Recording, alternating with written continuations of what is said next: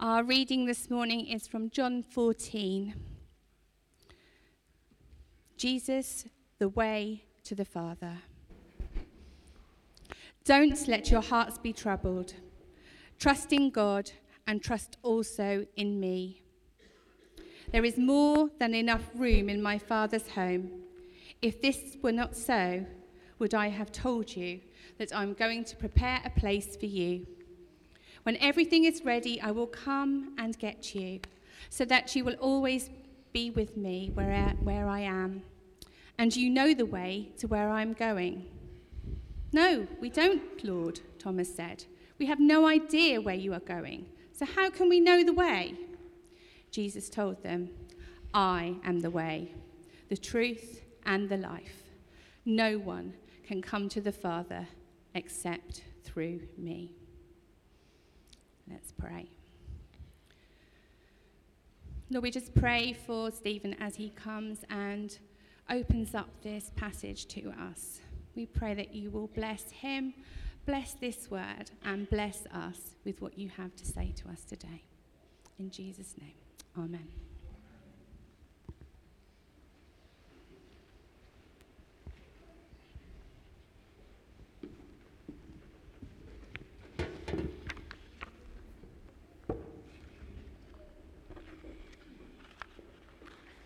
Thank you, Mel. Good morning, everyone. Or should I say, morning?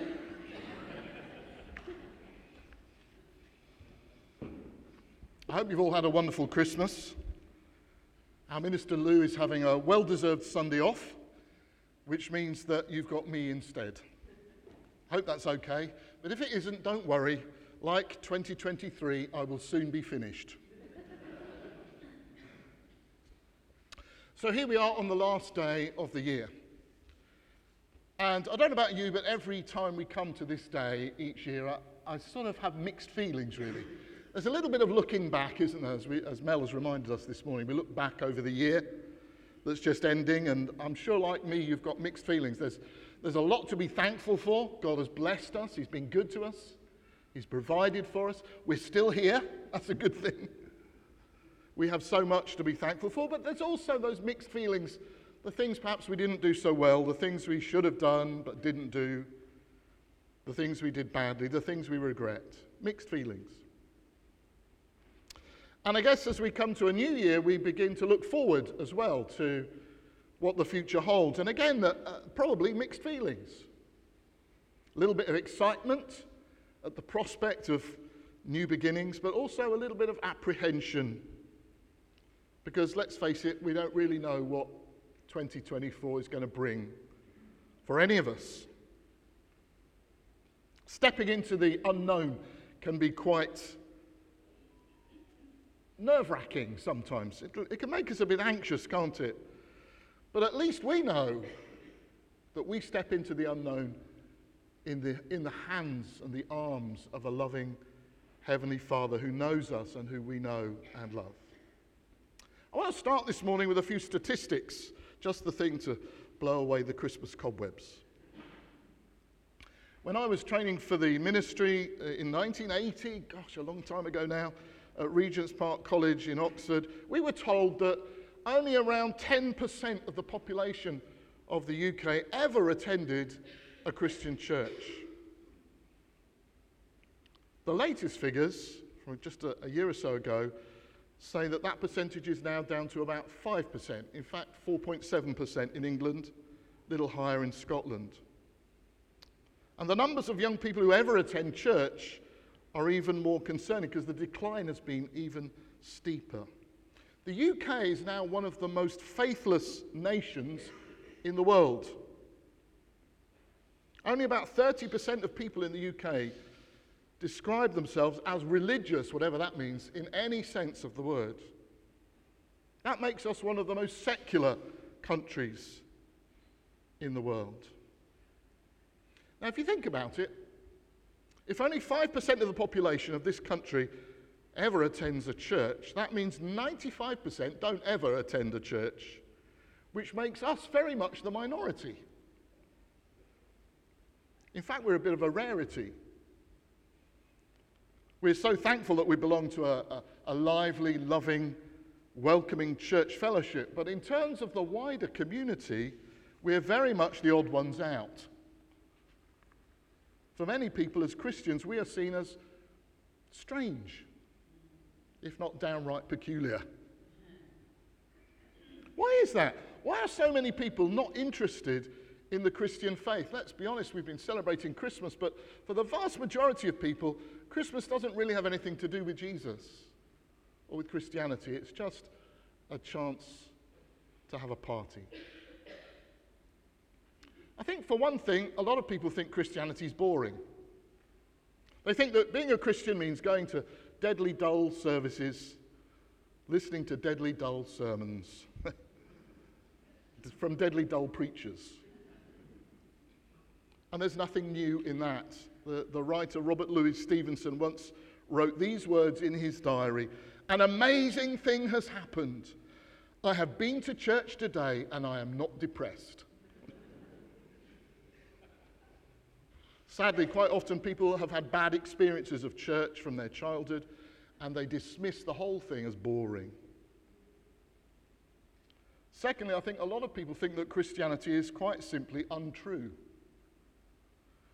They think that no one has ever been able to prove that God exists. Therefore, they conclude that God doesn't exist. Of course, the opposite is also true. No one's ever been able to prove that God does exist or doesn't exist. And that's why, of course, we rely so much on faith. Faith is what matters, because if you could prove God's existence, you wouldn't need faith, would you? And God requires us to have faith, to trust in him.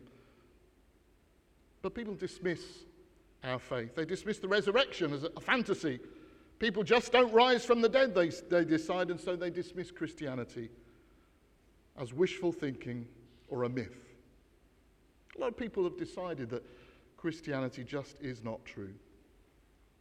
And then thirdly, I think for many people, Christianity is just irrelevant. It seems somehow detached from their everyday lives and from reality. They simply don't really care about this Jesus who lived 2,000 years ago. They aren't interested in our hymns or our songs or our prayers or what we do in our churches. They just can't see how anything of it has anything to do with them. There may be other reasons why people don't come to church, but I think those are the big three. They think that Christianity is boring, that it's untrue, that it's irrelevant. But despite these objections, Jesus continues to be one of the most fascinating and greatly loved people who has ever lived. The Bible is still the most widely read book in the whole world, the best-selling book every year. And despite what people in the UK may think, millions of people all around the world are happy to be known as disciples of Jesus, often at enormous cost to themselves. The worldwide church is growing at a fantastic rate. It's estimated that approximately 1/3 of the population of this world would call themselves Christians. So when you think about it, this man who only lived to the age of 33, who died on a Roman cross as a criminal, never went to college, never wrote a book, never wrote a song, never led an army, never left his own little country. This Jesus is the person who has had the most effect on our world out of anyone who's ever lived. And if Christianity is so boring and untrue and irrelevant, then why are so many people in Africa and in Asia and in America, and yes, even in Europe, so passionate about serving him and honouring and worshipping him? Why are so many people willing to suffer and even die for their faith in Jesus? Well, as we begin our journey into 2024 and we prepare for whatever the future may hold, I want to just look briefly this morning at what Jesus said in those verses that Mel read for us just now, when he said to his disciples, "I am the way, the truth, and the life." We've been celebrating Jesus' birth this last week, haven't we? We've been remembering the baby born in Bethlehem. But I think today would be a good opportunity just to think about who this baby was, why he came, who he claimed to be. And if he was right, if this baby born in Bethlehem really is the way, the truth, and the life, then how we respond to him is actually the most important question that any of us will ever ask ourselves. So let's look at Jesus' statement in John 14, verse 5. I am the way, the truth, and the life. Let's start with I am the way. Jesus said, I am the way. When I was about 18, I got a summer job working in a factory making crash helmets and trays with an injection moulding machine. And on my first day, I was pretty nervous. I wasn't sure what I was supposed to do. So the supervisor said, I'll take you through it. He said, here's your machine. You press that button. You measure a scoop of powder. You put it in there. You close the door. You pull that lever. You count to 30. You open the door, remove the tray, trim the edges, stack them over there. Start all over again. Under no circumstances, put your hand there or there. Push that button only in an emergency. On and on it went for about 5 minutes. And finally he said, right, have you got all that? And I said, no.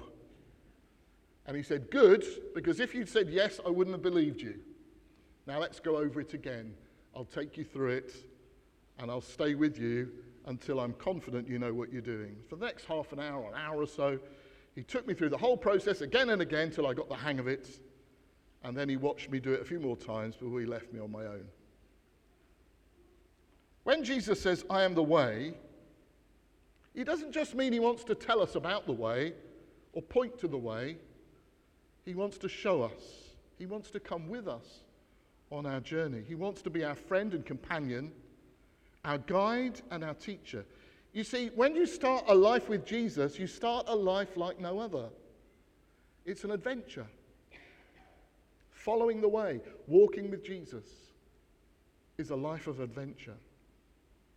Boring? I don't think so. Following Jesus is a journey into the unknown, a journey full of learning new things, seeing life in new ways, and always, always with Jesus by your side and in your heart.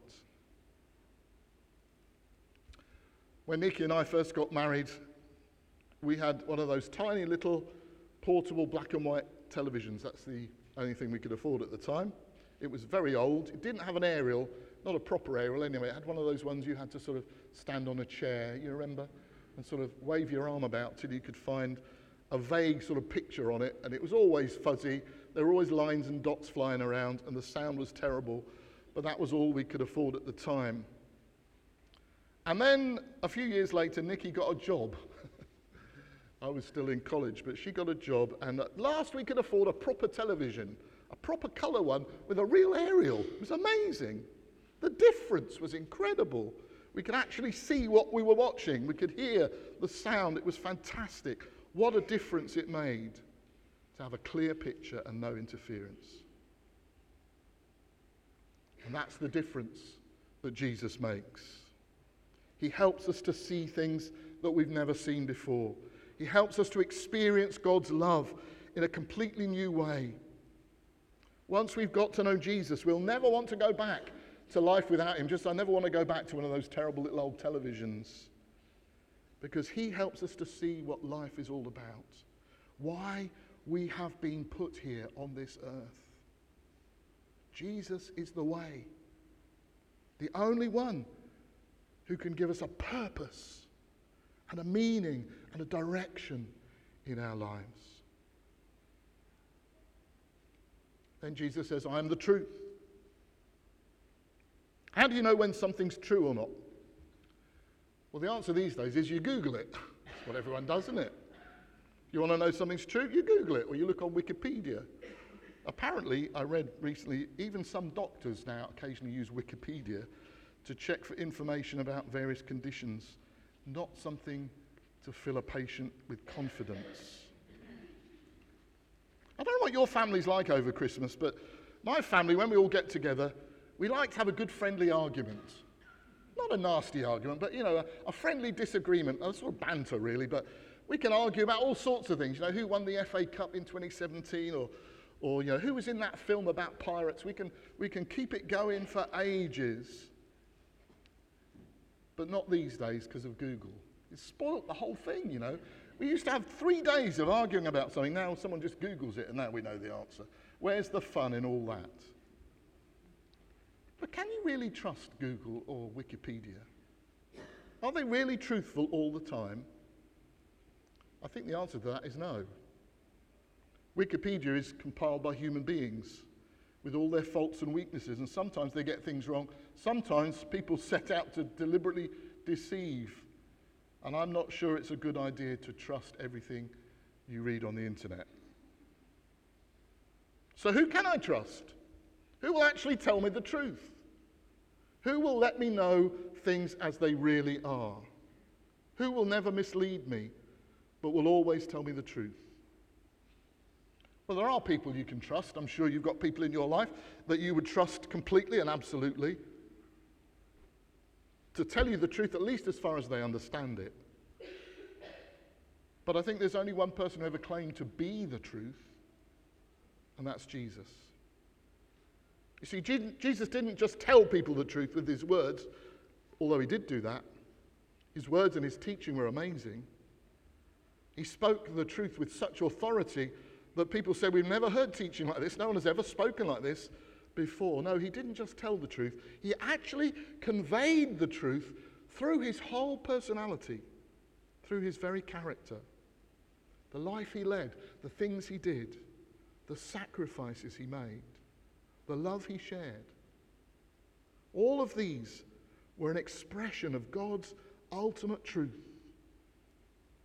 In Jesus, the truth became a man.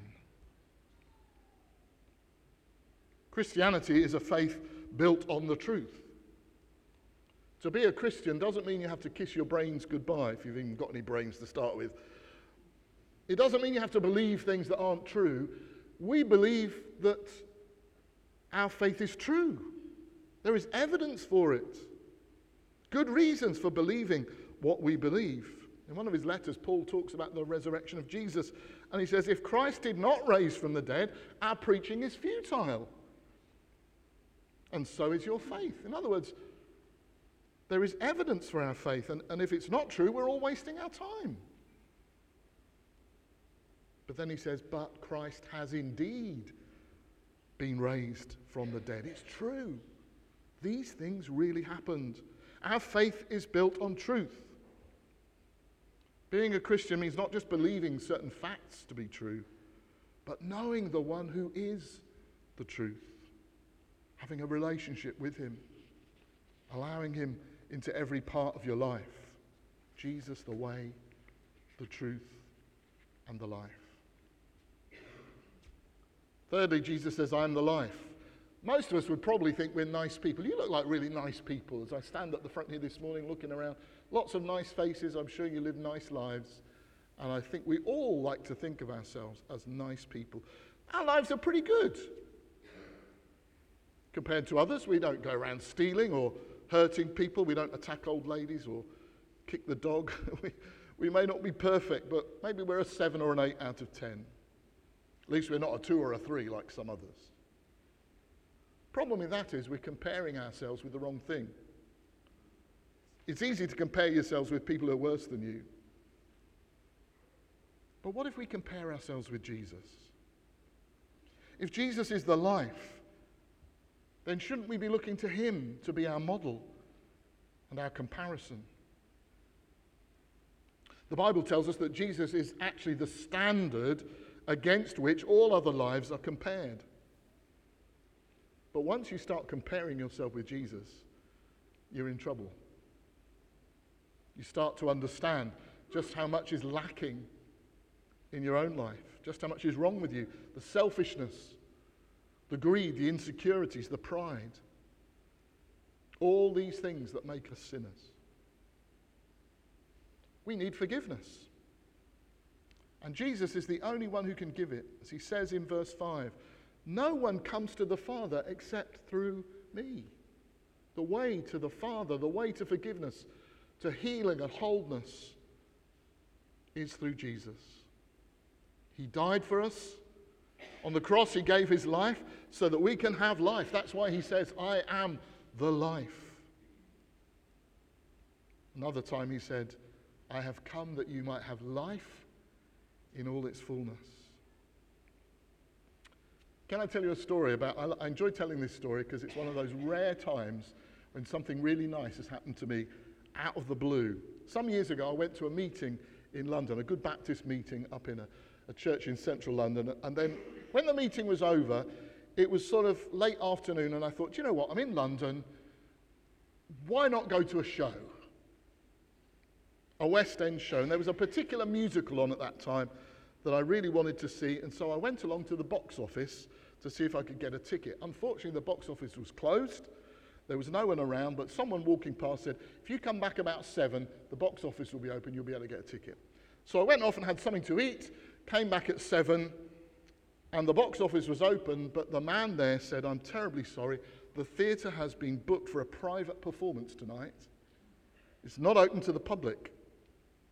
Apparently a big multinational company had booked the whole theatre, West End Theatre, for their staff, and it was their Christmas party, and there was going to be a full performance, free food and drink for their staff, and no one else was allowed to go in. And I was really quite annoyed. And I said to the man at the box office, I wish I'd known that. I could have gone somewhere else, but it's too late now to get a ticket for anything else. And the man looked at me and he said, go on, you can go in.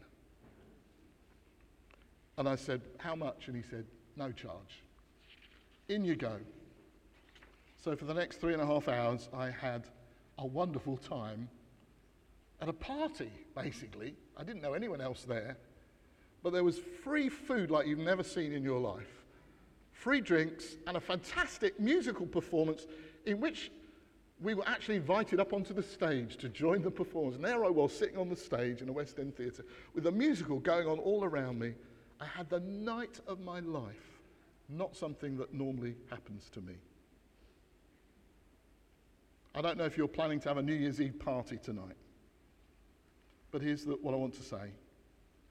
Jesus invites you and me to come to the party, to be a part of all that he's doing. On more than one occasion, Jesus used parties as an illustration of the kingdom of heaven. Not far-fetched at all. He wants to invite us all to come and join the party, join the celebration, share in the life and the joy of his kingdom. Come and join the celebration. We sang it the other day. And there's no charge. It's all free. He is the life. No one can give life like Jesus can. You have to accept the invitation, though. You have to say, yes, Lord, I'll come and I'll join the party. Thank you, Jesus. If you haven't said yes to Jesus, if you haven't accepted the life that only he can give and started the adventure of a life with him, then maybe today would be a good time for you to start that journey. Starting a new year with God would be a great thing to do. Now, maybe some people think Christianity is boring or untrue or irrelevant, but Jesus says, I am the way to find real meaning and purpose, to find out why you've been put here on this earth and what you're supposed to be doing, how you should be living. I am the way.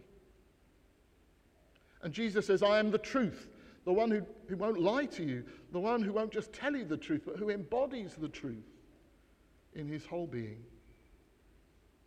And Jesus says, I am the life. You can trust in me. You'll find in me your life is an incredible adventure of discovery and growth. And so I guess the question is, what are we going to do about it?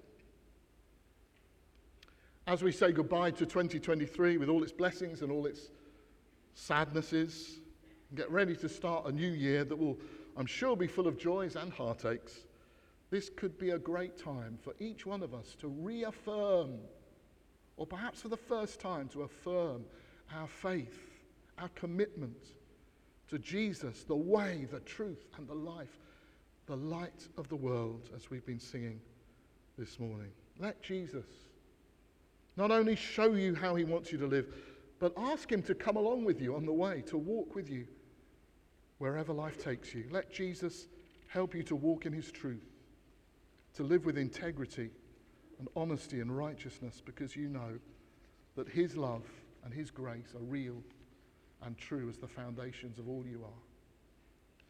And ask Jesus to fill you with his life, the life of his kingdom, the life that's overflowing with grace and peace and joy. Friends, I wish you all a very happy new year.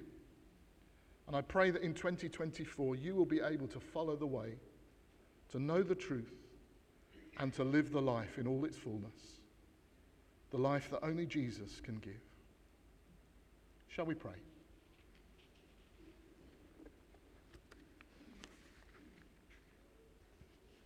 Heavenly Father, we thank you that Jesus is our Saviour, our friend, our companion, our teacher and our guide, and our Lord.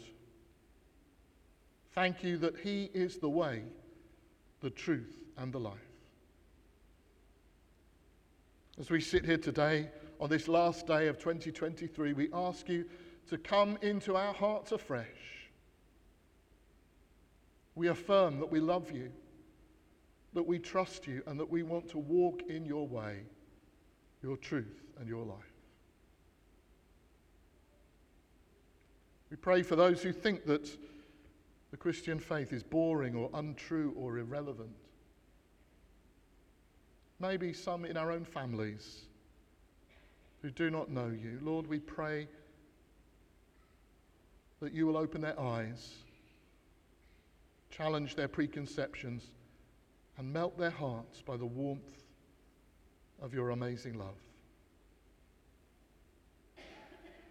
And Father, as we journey into a new year of opportunity and of service, may we know the encouragement and the blessing of your constant loving presence with us in all the ups and downs that are sure to come in the months ahead. Lord, be the peace at the centre of our hearts and of our homes and of our church fellowship. Bless Lou and the church's leaders and give them wisdom and grace in all that they do. Be the peace at the centre of our world, where all around there is brokenness and hurt and pain. May your peace reign in those places where there is conflict and division and suffering. Heal our world, Lord. Heal our world. Lord, forgive our many faults and weaknesses, and by your Holy Spirit, empower us to live for your glory, proclaiming boldly the message of hope in Jesus Christ, the way, the truth, and the life. And to him be all honour and glory in 2024 and for all eternity. And all God's people said, Amen. Amen.